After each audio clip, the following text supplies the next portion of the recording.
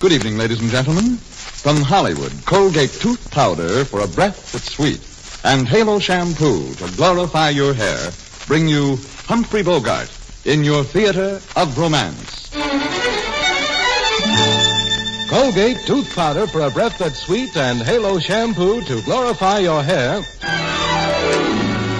present your theater of romance from Hollywood.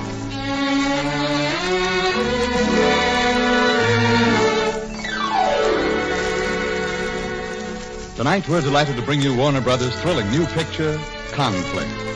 An amazing story of a man in desperate love. A story filled with surprise and shock. The star of the picture and of tonight's adaptation is the master craftsman, Humphrey Bogart.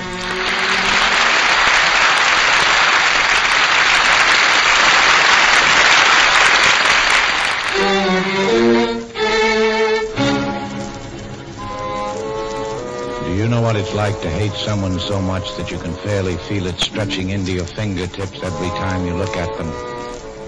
Have you any idea what it can be like to be married to that hate? To stare at it across the breakfast table, come home to it at night, day in and day out, until the days stack up to a suffocating height, blacking out sun, air, and reason. Well, that was the way I felt on the happy occasion of my 5th wedding anniversary to Catherine. I celebrated it early in the day by asking her for a divorce and got the usual violently negative reply. Catherine had suspected for some time that I was in love with her younger sister, Evelyn, and she was right. Evelyn was everything I'd ever wanted and never been able to get. Doc Hamilton gave a party for us that night. I drove over with both Evelyn and Catherine, and my thoughts about them were a conflict inside me that had me almost crazy, but no one seemed to notice. Certainly not Evelyn. Just what kind of a doctor are you anyway, Dr. Hamilton? I know you mess around with the brain, but how? Well, Evelyn, I deal with thoughts and dreams which no amount of surgery can handle. You see, sometimes a thought can be like a malignant disease and start to eat away the willpower. What causes these thoughts, Doctor? I should say that love and its frustration is the worst offender. Oh, Dr. Hamilton, love has been man's inspiration for centuries. Look at Romeo and Juliet, Anthony and Cleopatra, Abelard and Eloise. But they didn't live for love. They died for it. Well, it doesn't matter what happens to people as long as they have something to live for. Evelyn, darling, perhaps you'd better leave this entire subject alone until you're married. Oh, dear, I wish I could express myself better. Oh, I think you expressed yourself very well. Hate can become a restless, prowling thing that gets inside a man and eats away at him. My nerves were raw, my heart was full of pain. A dangerous combination. As I drove Catherine and Evelyn home from the party that night, I drove much too fast. Do drive carefully, dear. I am driving carefully. Did you enjoy the party, Evelyn? Oh, very much. Oh, by the way, dear, I got a letter from Mother today. She seems to be awfully lonely.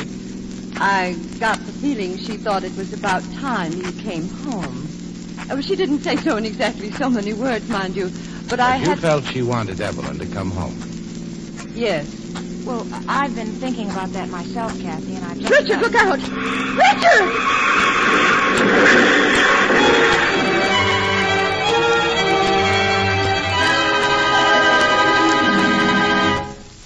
Well, old man, you had quite a jolt, didn't you? How do you feel? Hi, Doc. Now my leg hurts. Oh? We'll keep you in a wheelchair or on crutches for a few days, and then you'll be as good as new. How's Evelyn? Well, she's all right, just a few scratches. And Catherine? Is she dead? No, she escaped without a mark. I knew then I was going to kill Catherine. I planned it slowly, methodically, very carefully. Pretending my legs still hurt, I stayed in a wheelchair for several days after I could walk. I planned a trip to the mountains with Catherine, but on the morning we were supposed to leave, I had Preston, one of my men, come out to check some blueprints so that I wouldn't have to leave with Catherine. I promised to join her the following day by train. Will you be all right alone tonight? Of course. Oh, you look good today, Catherine. I always did like that green suit. Well, that's the first compliment you've paid me in a long time. Oh, well, I'm not such a bad guy when you get to know me. Now, run along and have a good time. Wondering at my sudden kindness, Catherine drove off. How was I to know that she would stop for a moment to speak to Dr. Hamilton? Hello, Catherine. Oh, this is a nice day for working in the garden. Come along and I'll show you the results of fertilizer and lumbago. I can't. I'm on my way to Mountain Springs. Without Richard? Oh, he's coming up tomorrow. Would you drop by the house after a while and make certain he's all right? He's all by himself. I'd be glad to. Here, let me pin this rose on your lapel. It goes with that suit. Oh, thank you, Dr. Hamilton. Goodbye, Captain. She was well up the mountain when she rounded a turn and saw my car parked across the road. She got out of her car and moved slowly toward me. Hello, Catherine. Oh, Richard, I was so afraid. I saw your car and I thought that... Richard, you're walking. You're walking without help. Richard. Richard, how did you get here? Why are you here? Richard, why are you here? No. No, Richard. No!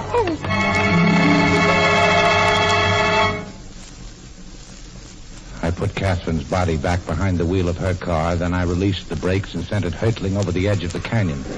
As it rolled over the edge, it scattered a pile of logs that went crashing down on top of it. The logs completely hid the car. Then I got back in my car and drove home. I was just back in my wheelchair when Preston arrived from the office, just as I had planned. At that moment, also as I had planned, I was on the telephone. The timing was perfect. Evening, Mr. Mason. Oh, hello, Preston. Sit down, will you, until I finish this call. Hello? Hello, Mountain Springs Hotel? Oh, I'd like to speak to Mrs. Richard Mason, please. This is Mr. Mason. She hasn't? You're quite sure? Oh, well, have her phone me the minute she gets in, will you? Oh, thank you very much. Something wrong, Mr. Mason? Well, I don't know. My wife left for Mountain Springs this afternoon, and she hasn't arrived. Hello, Richard. How are you? Hello, Doc. You know Preston, don't you? Well, yes, of course. Nice to see you again. Thank you, sir. Catherine asked me to look in on you tonight. Feeling all right? Well, frankly, I'm a little worried, Doctor. Catherine hasn't arrived there yet, and it's getting late. I'd say that is something to worry about. Why, she came to my house shortly after 2 o'clock. Maybe you'd better call the highway patrol. Yes, I guess I better.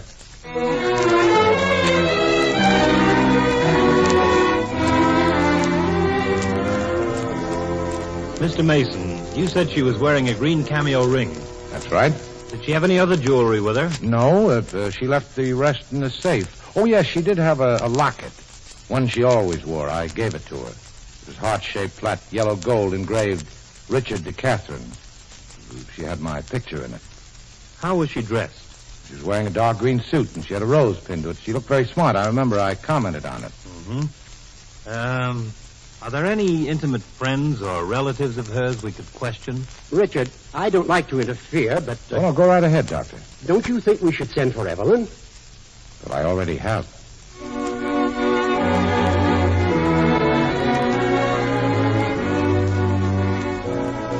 Dick, I'd like to ask you something. Go ahead. Did you notice anything strange or unusual about Catherine before she disappeared last week? You see, I felt something was worrying her, something she was trying to hide. Well, for one thing... Well, now, you must realize, Evelyn, that I'm telling you this in confidence. But for some reason, she imagined that I had fallen in love with you. With me? Yes. Where on earth did she ever get an idea like that? I don't know. Ridiculous, isn't it?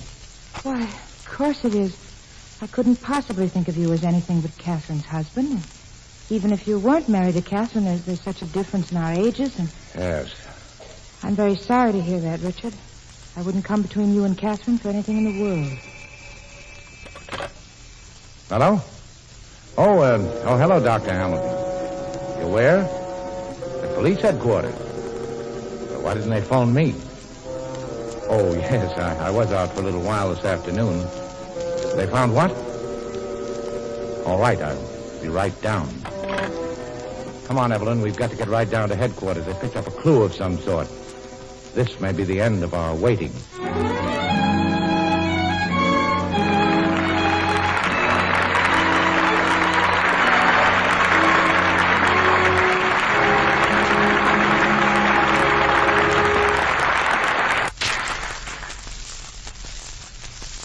you hear the news? Mr. Norris has made Jean his private secretary. Oh, that's not fair. Mr. Norris himself said I was the best stenographer in the office. Yes, I heard him, but... Well, Laura, dear, I think a little breath of trouble is holding you back. If ever there was a case for Colgate tooth powder, this is it. You see, anyone can be the victim of a little breath of trouble. It happens to thousands without their knowing, marks them down socially, brings them unhappiness. So just do this. Brush your teeth night and morning and before every date with Colgate tooth powder. For Colgate tooth powder cleans your breath as it cleans your teeth. Scientific tests prove that Colgate tooth powder, in 7 cases out of 10, instantly stops unpleasing breath that originates in the mouth. Money can't buy a dentifrice that will clean your teeth better than Colgate tooth powder. Remember the name, Colgate tooth powder, with the accent on powder.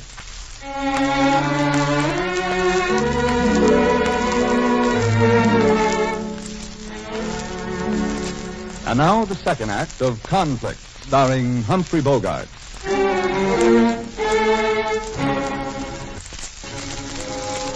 Richard Mason was on the threshold now of incredible events.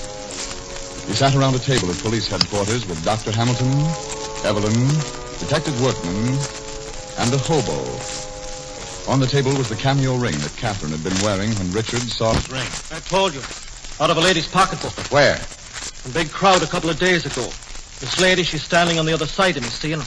The pocketbook was open, so I just stuck my hand in and come out with the ring. Did you notice what she looked like? No.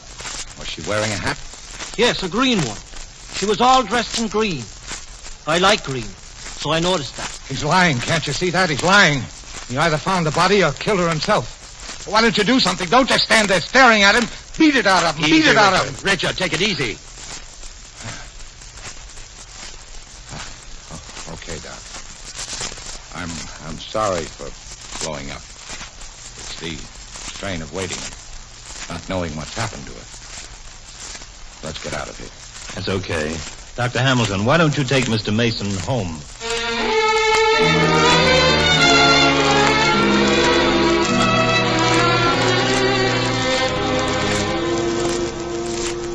Someone's been in this room.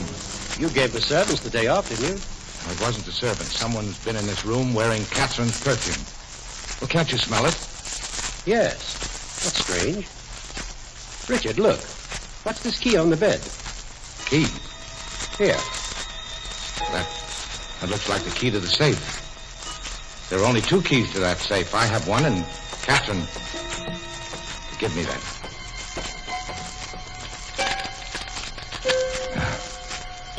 That's what it is, all right.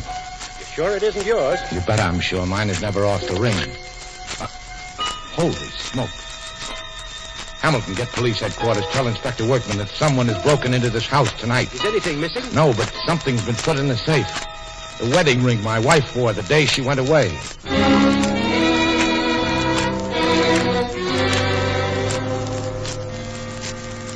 And so I began to wonder if Catherine was dead.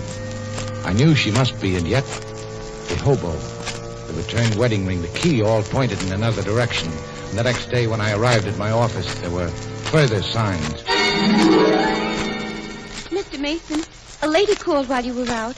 I thought she said she was Mrs. Mason, but she may have just repeated Mr. Mason. The connection wasn't a clear one, and then she rang off. You probably misunderstood. This thing is getting on everyone's nerves. There's something else, Mr. Mason. That letter on the desk. Letter? It looks so much like Mrs. Mason's handwriting. Oh. It is Mrs. Mason's handwriting. What is it? It's a pawn ticket. Isn't there a note or anything? No, there's nothing. Just a pawn ticket. It's the Granville Loan and Jewelry Company, 17 Bay Street. Are you going down there? You bet I'm going down right now.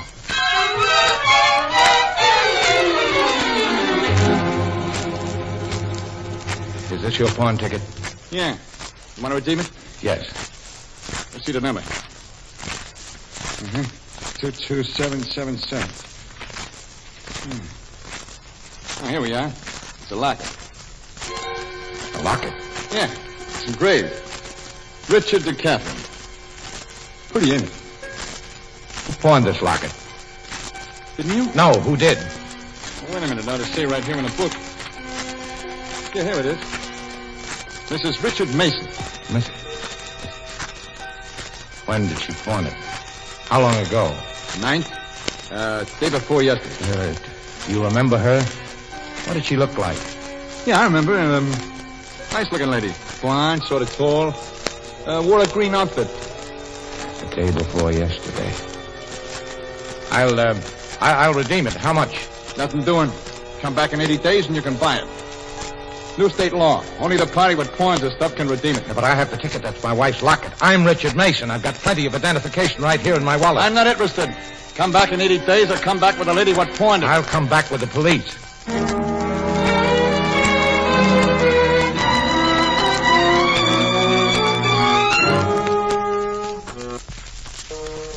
This is the shop.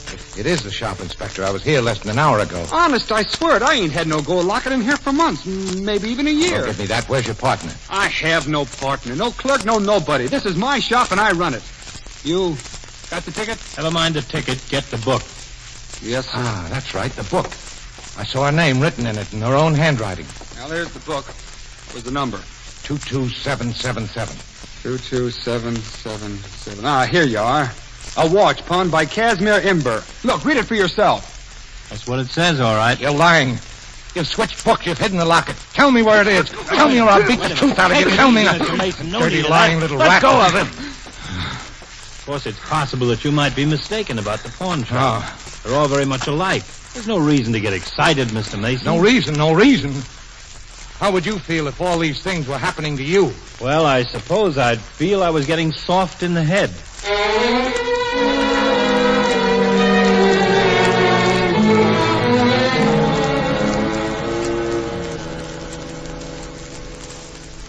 Dr. Hamilton, I need help. That's why I came to you. Now listen, Doctor, I don't believe in ghosts. I don't believe in the supernatural. I don't believe people live on in this life once they've left it. But I saw Catherine today, or someone that was like Catherine. Where? Downtown. I saw her passing in the street. I tried to follow, but she disappeared into an empty building before I could catch her. How do you know it wasn't Catherine? Why, What do you mean? Catherine may be a victim of amnesia. I thought that possibility for some time. I've been hoping she might be picked up and identified. Oh, but that couldn't happen. How about the tramp? His story may have been true. Yeah, but the key, the wedding ring. In her sleepwalking state, she may have returned it herself. A subconscious desire to renounce the marriage. A phone call. A mistake on the part of the operator. Yeah, but the pawn ticket, the locket. She needed money, Richard. It would be the natural thing to do. I tell you, these things may seem natural to you, but they seem unnatural to me. You sit there complacently droning on, trying to give me logical explanations for these things, trying to make me think I'm crazy. I'm not crazy, do you hear? Then why don't you accept my explanations? Why do you go on torturing yourself with these doubts? Now look, Hamilton. You've had great experience with mental cases. Do you think I'm beginning to imagine things? I'm sure I saw Catherine today, or someone very like her. Have you ever run into anything quite like this before? Only once. Many years ago when I was a student in Vienna. Well, what was it? Well, a man who murdered his wife.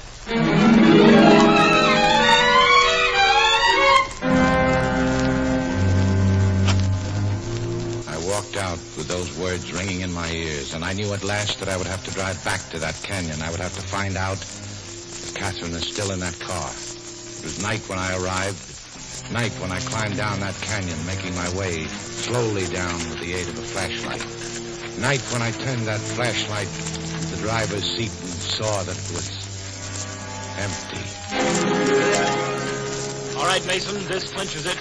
No use trying to run. You're surrounded. You haven't anything on me. She's not there. She escaped. The body's not there. We took her body away the day after you killed her. That's right, Richard. Hamilton. I'm here too, Richard. She's not dead. I really saw her today. I saw her on the street. Tell them, Doctor. It was I who told them you killed her, Richard. You? Oh, but you couldn't do that. What do you know about it? You have no proof. You made one slip, Richard. You said she was wearing a rose the last time you saw her. She was. Pinned on her coat. And I pinned it there. That was a rose I gave her when she left for the mountains. A rose you could only have seen when you were supposed to be helpless, sitting at home. You're pretty smart, aren't you? Smart enough to know that wouldn't convince a jury. I had to drive you back to the scene of the crime. Come along, Mason. So you did all this? Yes, Richard. And even if I do say it myself, it took quite a little invention. I had helpers, of course, the handwriting expert, the man in the pawn shop, the tramp, policewoman who impersonated your wife, but most of all, your conscience. And, Evelyn, was she in on it, too? No, not Evelyn. Evelyn was absolutely innocent. Well, that's better. That makes me feel better. I'm glad it's all over. I'll be happy now. I can get some rest. But you're wrong, Doctor. You're wrong about one thing. What's that? That Evelyn was innocent. You see, Evelyn was the thought you talked about. Evelyn got in here and inside my head. She may be innocent to you, but to me, Evelyn was the cause of the whole conflict.